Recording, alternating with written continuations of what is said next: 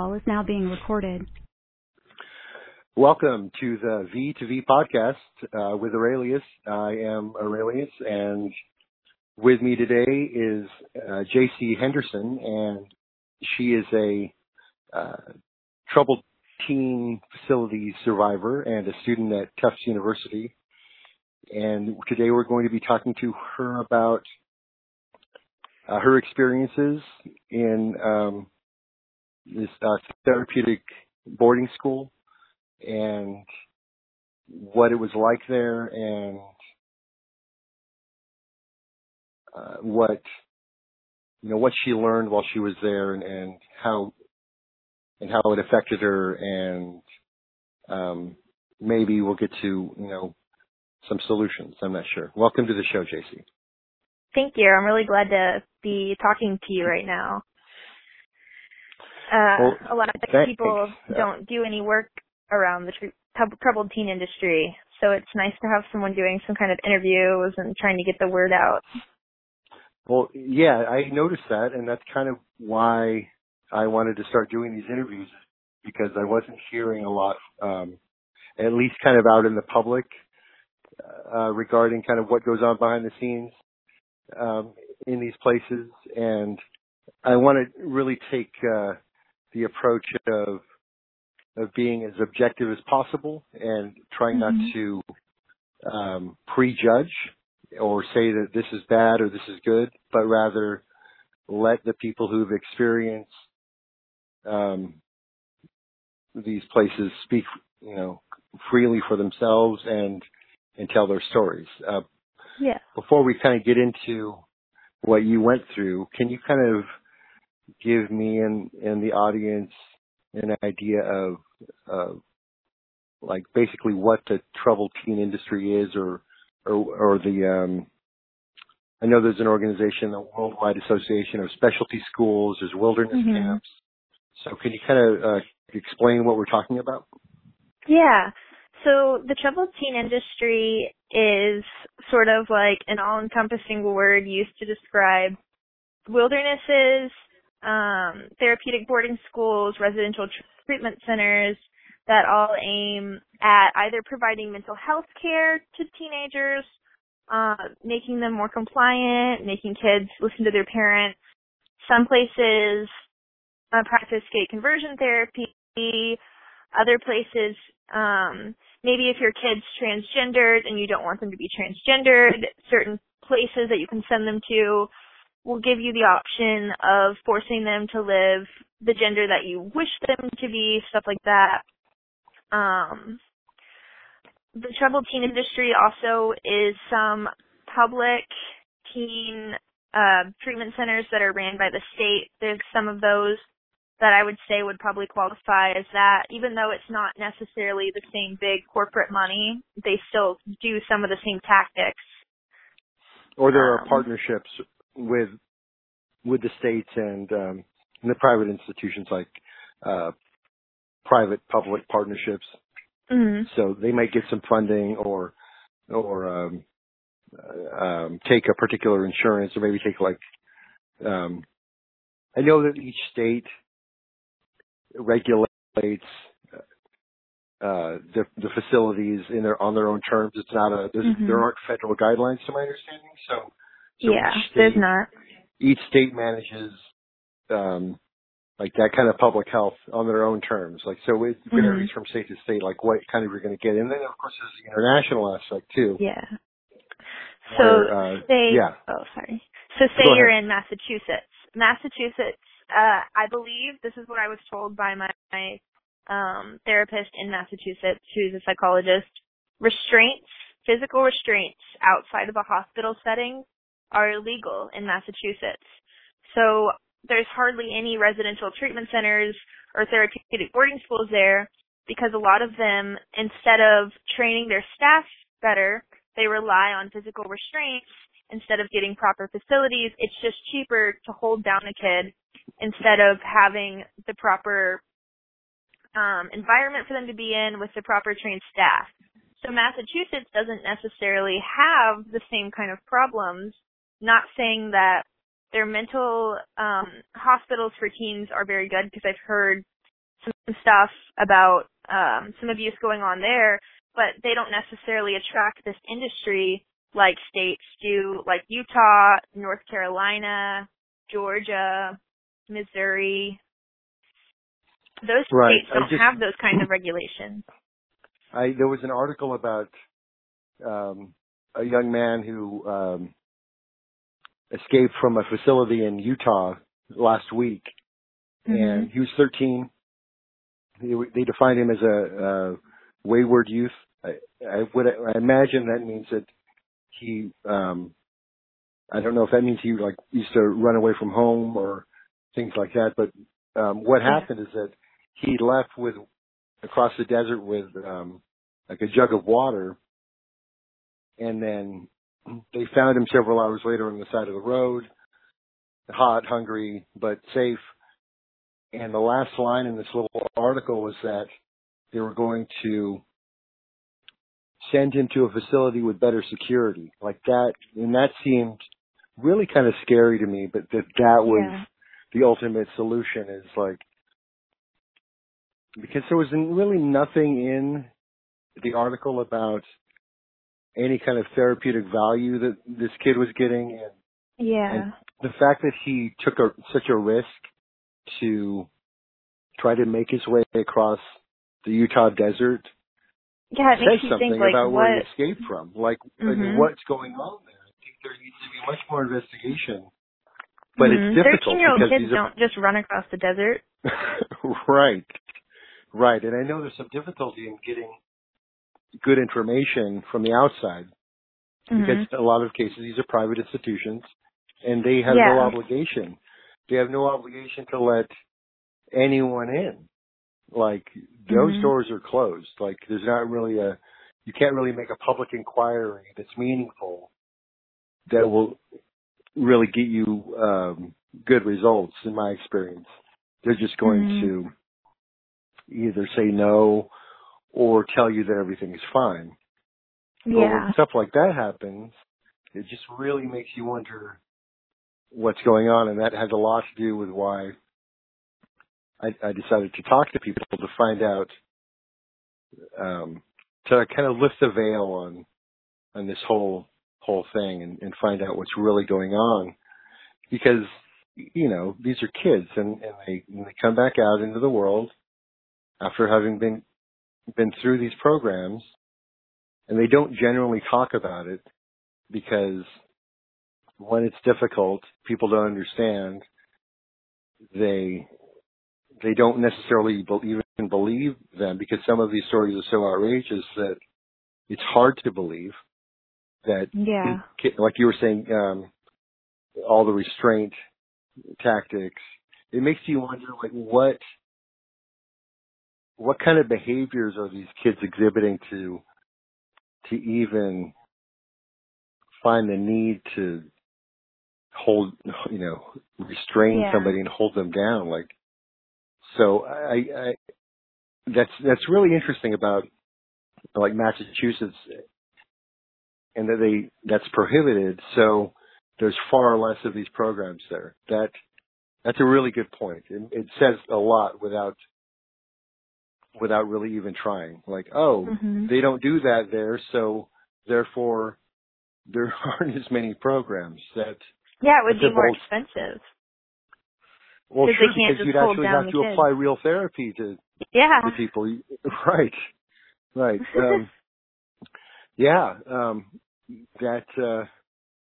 It's really kind of mind-blowing that a place would want to take basically the easy way out when it comes to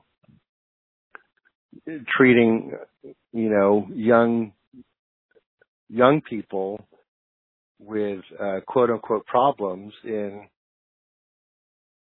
the most brutal or non-caring ways. Like, it's much more expensive to actually help people, I guess. Or at least the profit margin goes down. Right. I agree. So let's talk a little bit about kind of your particular experience, like, from however you want, like, what got you there, and What was it like? So when I was 14 years old, I was diagnosed with emerging borderline personality disorder at Menninger Clinic in Houston. They're top-notch, love the place, everyone's super nice there. I don't think they were aware of what went on at the place they sent me. They had someone from Menninger come and check up on the place because they'd sent several girls there. And the place put on a face when they were there. We had to clean everything for the guests coming in. We had to make sure the pillows were put on the couches in the right places. I think I'm not 100% sure. I know for parents, they put food out and make it look like we have access to just food tables with fruit on them all the time, which was not true.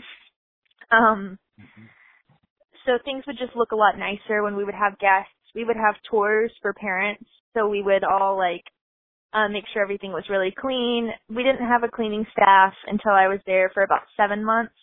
It was just students who cleaned. And then they had a cleaning staff that would clean the school area and then the bathrooms after 7 months there. So, anyway, so I get sent there my first day from Menninger, and my parent had a transporter similar to the ones that kidnap kids at night, except mine didn't kidnap me at night. I was aware they were taking me. They came and picked me up from Menninger in the middle of the night, and I just thought that my mom didn't trust that I was going to run away because I didn't want to go to this place. So she has this lady transporting me. And when I was at Menninger, we used to make jokes about staff being next to you when you had to for safety reasons, and the staff would joke with you because it's a little awkward, right? Right. So my transporter says that if I leave 5 feet of her, she's going to physically restrain me. And that was whenever I thought something was a little up. Because at Menninger, they couldn't touch you. They could not. And so that was my first red flag that something wasn't right, but then I thought it was just the transporter. So I started to get a little scared, and she told me, she's dropped kids off to this place before. It seems like a nice place. There's always laughter. So I started to feel a little bit more comfortable about it. We go through the whole airport thing. We get there. And when I first drive up, there's a bunch of girls playing out in the snow in the front. And, I've never seen snow at this point because I'm from Texas. So I get excited because I think I'm going to go, start playing with all these girls in the front in the snow. And so I get in, and the first thing I ask is, when can I go out into the snow? And my parent's there. She's in a back office, so I also asked if I could see my parent. And they said, no, that's not possible right now, that they were going to check me in. They were going to go through all my stuff. My transporter left, said goodbye to me. And so they start going through my things and just talking about some of the rules there. They had my big sister come up and introduce herself. She was 21 at the time. I was 15 going into the same center. She was there too?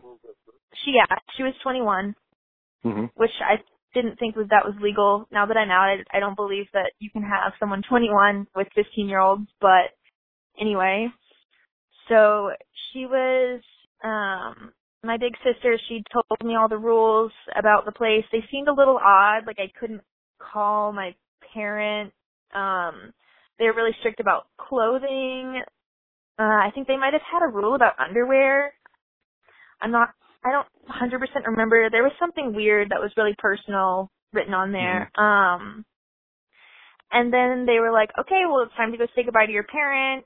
They had me an arm's length of a staff member, which they did at Menninger, but I'd never had that happen to me because I wasn't a risk for suicide at the time.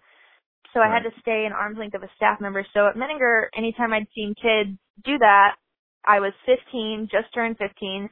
So I thought it was hilarious when they would run away and make the staff chase them.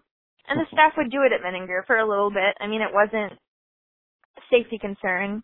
So I have a staff member an arm's length of me, so I thought it'd be funny if I just walked to the other side of the room and was like, hey, you have to, keep up with me. She screamed at me, told me how I was being extremely unsafe, how they were going to put me on these precautions so I couldn't shower or use the bathroom alone.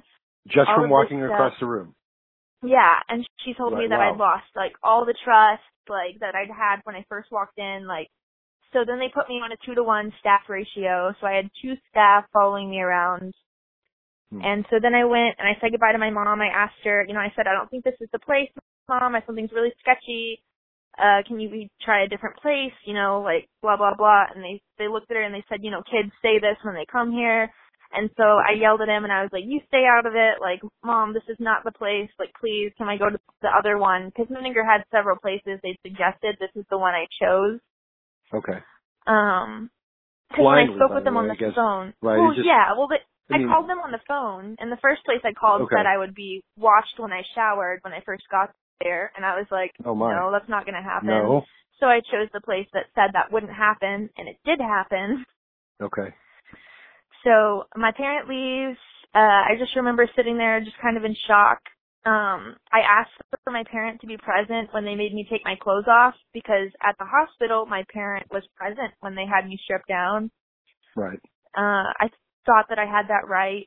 And so they told me no, that they were my legal guardian, that I had to take all of my clothes off if I wanted to be able to, like, participate in anything. And so it took them a couple of hours, but finally, because I had some sexual trauma that I did not want to take my clothes off in front of these strangers that I didn't trust. And so they made me take my clothes off completely naked, and they searched through my clothes. I remember them, like, carefully inspecting my underwear. It was so humiliating. And I'd never had that happen at the 2 places I was at prior. At the other place I was at, they had me take my shoes off, they patted my clothes down, and checked my pocket. And, I didn't bring anything in. I didn't have a way to. So later that night, I'm sitting there. I just got really uncomfortable. I asked if I could call the police because they weren't allowing me to call my parent and tell her that they made me take my clothes off. So after a while, because I thought, you always have the right to call the police and have a police officer explain to you your rights, because I was 15 at the time. I didn't think anything of it. So I asked if I could call the police officer, have him come explain to me, like, what they can or can't do. And so they told me I wasn't allowed to do that. That was not going to happen. So I ran away from my staff and I found a wall phone, figured out the dial-out code for some reason, and tried to call 911. And as it was ringing, they kept hanging it up until eventually they cleared all the kids out. And then they shuffled me into a room and told me that if I didn't calm down, they were going to physically restrain me, which scared me because it was 4 big women telling me they were going to all sit on me. And then they issued me down to the basement in, like, a huddle. They, like, put me in the middle of all of them and put me in the basement, and I just felt defeated. I just remember, like, crying, feeling like, what is about to happen to me? This is horrible. I'm so scared right now. And that's whenever this is your first night, right? My this first is still night. First night. Yeah. Right. I hadn't even been there a full day. No, like, there's so much going on. Like, that all in one. You might think that, this happened and then this happened, like, a week or 2 weeks. But this is all happening, like, immediately when you get there. Your mom leaves, and then you're in it. Like, all this stuff just, like, continuously, like, one thing after another. You sound like, it sounds like you were really frightened. Like, yeah, I was really scared. That's the main impression that I'm getting, like, so far, is that this sounded really scary. Yeah, it was. It was really scary. And I wasn't a very, like, dependent child on my parent at home. I was very independent. I was always out with friends, and I had not felt this much like a child until I was in this place. I felt helpless. I felt like I couldn't do things for myself. Right. That's one of the things you were talking about, is that you learned what helplessness felt like. Yeah, I learned what helplessness felt like. I learned shame. I learned what truly looking at yourself and feeling like you're disgusting is at Solstice. Yeah. and paranoia, which makes sense. Yeah, because, paranoia. Sure, because you don't. And I don't. Correct me if I'm wrong, but you were kind of learning, like, the parameters of what you could and couldn't do, kind of in real time. Like, you would make a move, and then you would be corrected. Like, so, of course you feel paranoid because it sounds like you didn't necessarily know, like, what step to take next. Like, don't go left, go right. But you only found out that you're supposed to go right after you've gone left and were forced to turn right. Yeah. You know what I mean? Yeah. So, man, this is like, it's actually difficult to listen to, because I'm thinking, like, oh my gosh, this person is, like, just turning 15. She went from a place that, was, reasonable, and these people professionally cared about you, at Menninger. Like, they had, some compassion for you as a person. Yeah. But they couldn't necessarily give you the kind of attention that they said you needed. There, correct? Yeah, that's what they said. They said they weren't built to house people for as long as they felt like I needed treatment. Right. It'd be interesting to get, like, an appraisal of the treatment that you received there from Menninger's point of view. Like, if they really kind of knew, because they're not connected to these other facilities. So it makes me wonder if they, and other places that provide what would be closer to real help, really have a clear idea of what goes on.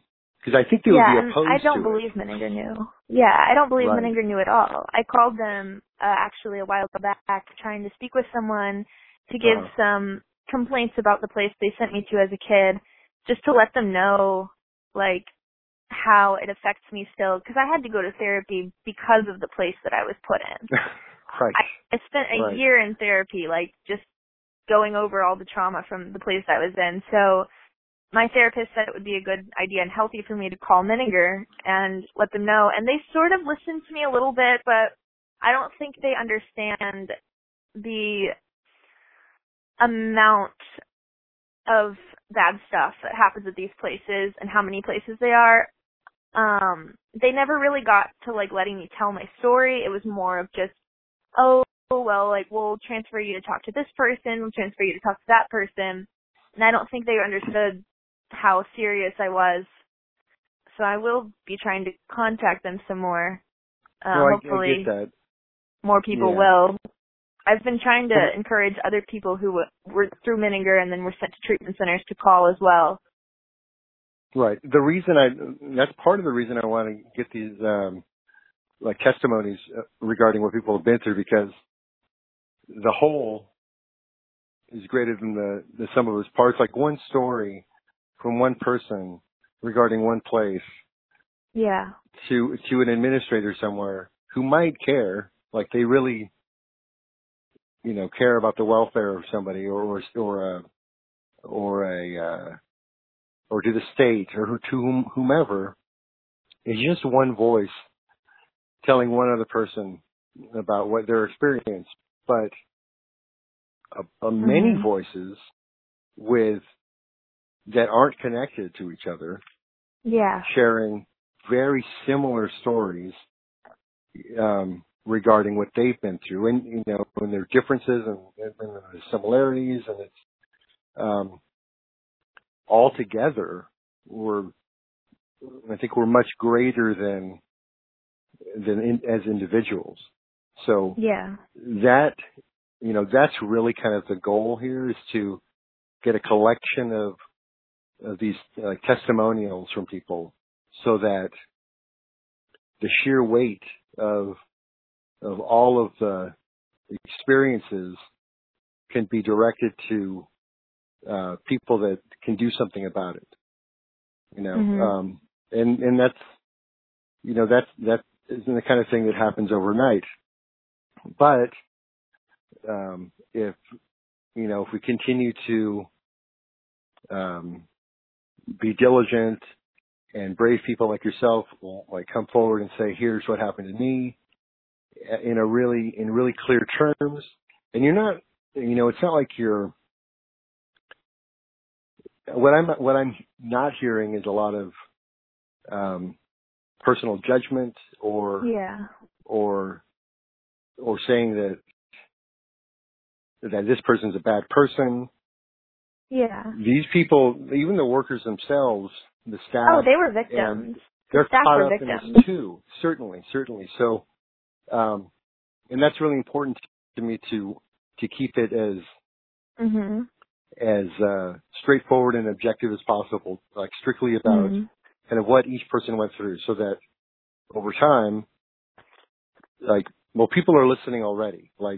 It's kind of amazing that the feedback that I'm getting from doing these interviews has been pretty fantastic. And a lot of, I think did you see this on Reddit?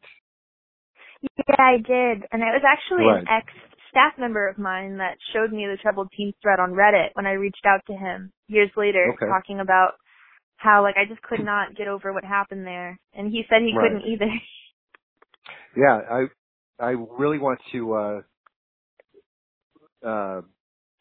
do my best to find some parents to talk to, and some ex-staff as well, to fully round out the picture of what goes on in different states. Because I think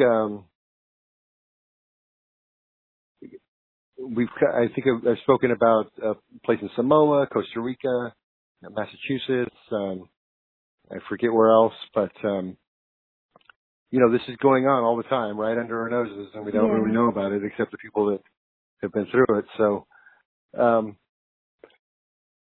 is there anything else you really want to share? Or? Sure. So the place that I was in, it didn't necessarily have staff who had any kind of mental health care background. Okay. One of the, I think, worst staff, meanest, everyone hated them, scariest.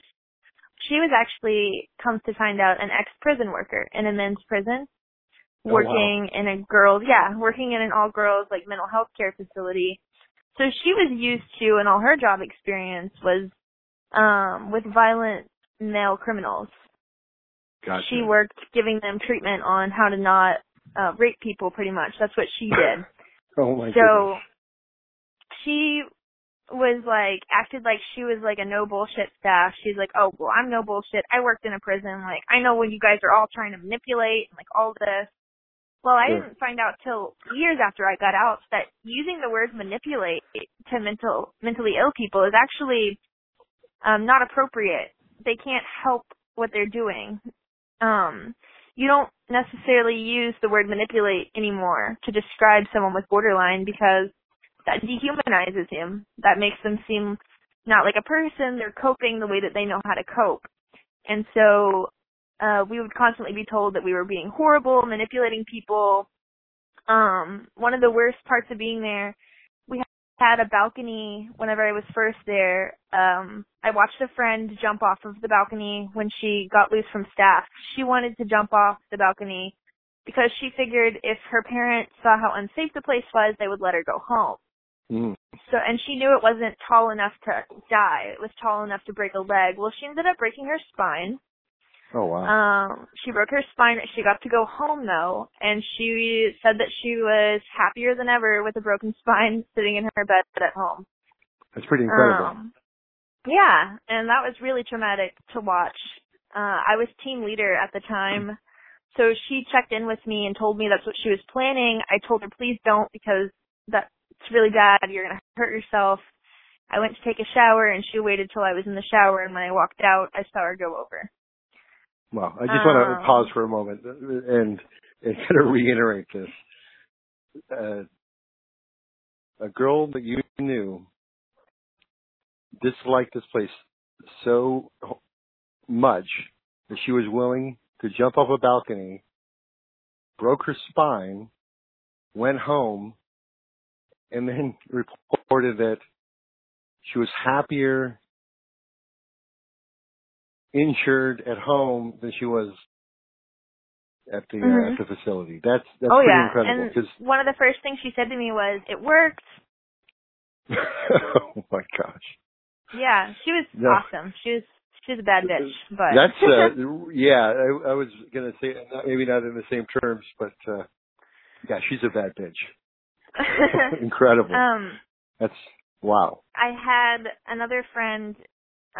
She had been in there when she first got there. She seemed pretty normal. This happened with a lot of people, and as they were there, things just got worse for them. They would start exhibiting behaviors that just they did not exhibit when they were first there. And I've seen these people outside of treatment, a lot of them, and they seem normal now. There's no weird behaviors, but people picked up a lot of weird behaviors in treatment. And so one of my friends who was completely fine, not suicidal before she got there, she was there for what their parents described as alcoholism. I'm not sure if they would or not. And so I think one of the worst days being there was just hearing her being restrained in the basement screaming for about two hours, I'd say. The screaming went on. It was horrible. And I told the staff, I was like, why aren't we calling someone, police or something, to come get her out of here? And a staff member looked at me and they go, well, we're a certified mental health care facility, so we should be able to deal with this. And that was almost like laughable to me that they were right. certified. That's not really an answer, though. Sure. Well, yeah. That's an interesting answer because we're a certified mental health facility. We should be able to handle this. Well, I guess my first response would be, is that, well, obviously you're not. Yeah. Like if this isn't having a young lady screaming in the basement for 2 hours because of God knows what is going on down there, right? Isn't handling anything. Mm-mm. Like that's the opposite of handling something. Mm-hmm. Right? I mean, so those kinds of little statements are very telling. Yeah. You know, because sometimes those answers tell more of the story than you might expect. Like, well, we should be able to handle this. Yeah. And you would agree, saying, yeah, you should be able to. Well, yeah, they should, but right, but that doesn't sound like anything normal, or therapeutic, or helpful. No. Right. I have another friend. We had these cleaning supplies that we would use to clean the doors. And, I don't think any of us had been thinking about drinking cleaning supplies. Like, I don't think that was on anyone's radar going in. But generally speaking, it's not something that people think about. Yeah. No, yeah. So while we were there, they made such a big deal about the cleaning supplies have to be locked up. You guys can't have access to them without staff. And so one day my friend broke, and while they were having her clean, she opened it and just chugged cleaning supplies because she knew that she was going to get out of there for that. Because there was a mental hospital in the town that some girls had gone to, and they actually allowed you to call parents. They allowed you to call your friends there. You could, they had snacks that you were allowed to get there. The food was better. You were allowed to wear makeup. You were allowed to fix your hair there. So girls would do stuff like psychiatric hospitals are different. Right. Yeah. Like psychiatric hospitals they're hospitals for one thing. Yeah, exactly. And, that's a much different situation. So girls would do stuff to get sent there. Yeah. Sure. Right. Girls would do stuff like drink bleach. Right. Exactly. Mm-hmm. Yeah. Drink cleaning supplies, Windex. Yikes. Well, again, it's like one of those situations where people are doing whatever it takes to get out of there. And like we were saying, you can't really effectively run away because they'll just it was so far from anything. Yeah. I had a friend run away for 2 weeks she stayed in a homeless encampment behind the Greyhound station in Asheville. And she came back, and I mean, her story of leaving was just, at the time, that was like everyone's little beacon of hope, was hearing about how she got away for 2 weeks. But she came back and she had STDs. She'd had to be sleeping with guys who were in their 20s to like have a place to stay. I mean, it was horrible. But for all of us, that sounded like the life compared to what we were dealing with. Another friend of mine, she ran away for the day, and they ended up just getting in a car with whoever they could get in a car with. And they had some creepy guy who said he was going to buy them alcohol. But that was better than being there. Yeah, it seems like almost anything is better than being there. Yeah, anything. Wow. Well, that's incredible. Like, I mean, it's almost hard to find the words, like, to explain, like, what it's like there. But I think you've painted a really interesting picture, including yourself and others that you knew, about this one place in particular. But the interesting thing is that, you know, the first thing you said really was, well, it wasn't one of the worst places. Like, I've heard worse. Yeah. It definitely wasn't one of the worst. But everything following that was like really nightmarish. Yeah, it was really nightmarish, but I would say, luckily, I hadn't heard of anyone being sexually abused there. No one, I don't believe anyone was denied food. I don't think that ever happened. I've heard of food denial. And we had a basement that kids were sent to. So if you were put on what was called safety, you would go sit in the basement. They still do this. I've actually talked to a girl recently who got out a year ago instead of my 3 years. They still have the basement. That's where you go when you're on safety and you have a staff stare at you. You're not allowed to talk. All you can do is sit there and think about what you've done or do your therapy assignment. But usually you're just sitting. I've heard of other places having rooms, small rooms, they would lock you in. Right. Yeah, I was told by somebody recently that she was locked in a room for 3 weeks, like 24 hours a day. Like prisons aren't allowed to do that with prisoners. No, especially minors. I don't think you're allowed to do that with minors at all. Like but it happens. But even in adult prisons, like if someone's in solitary confinement or in isolation, they have to by law get out into the outside area for at least an hour a day. And what I was told was that you're right. What I was told, it was just continuous isolation in a little room, basically with food slipped through a slot in the door, kind of a situation.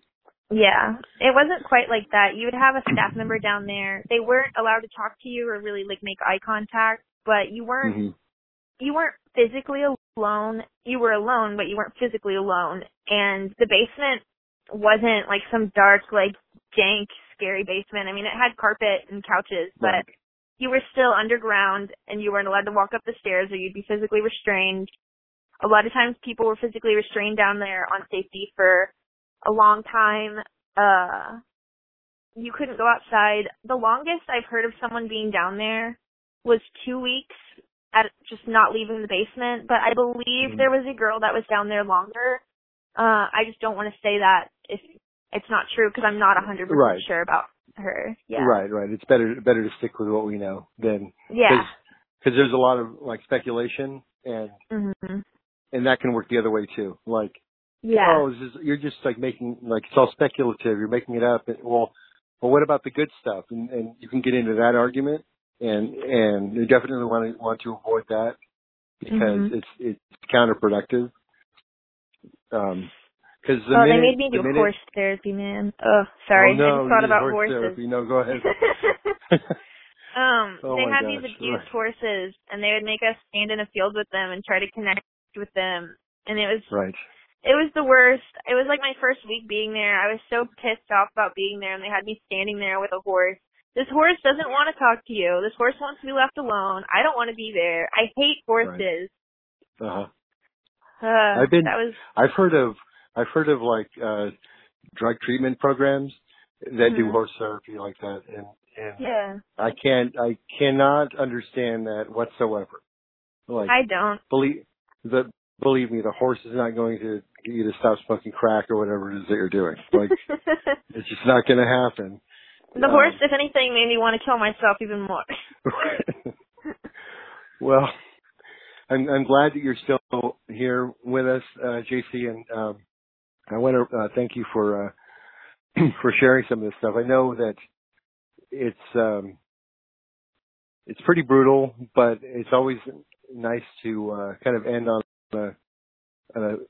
a laugh, because you know, there's like gallows humor involved. I understand that like in any situation, you know, you're going to naturally find those good moments, those happy, like funny moments.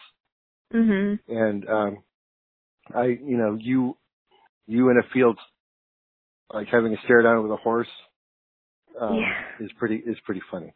So so thank you for coming on, and maybe you know, maybe in a couple of weeks we can do a follow up. Tell a little bit more, or get into some different areas. I'm not sure. Maybe I can try to get some more survivors to talk to you from the same place, stuff like that. Yeah, that would be cool. Like, because like I was saying, you know, the more voices we have, the better the chances, and that someone will listen.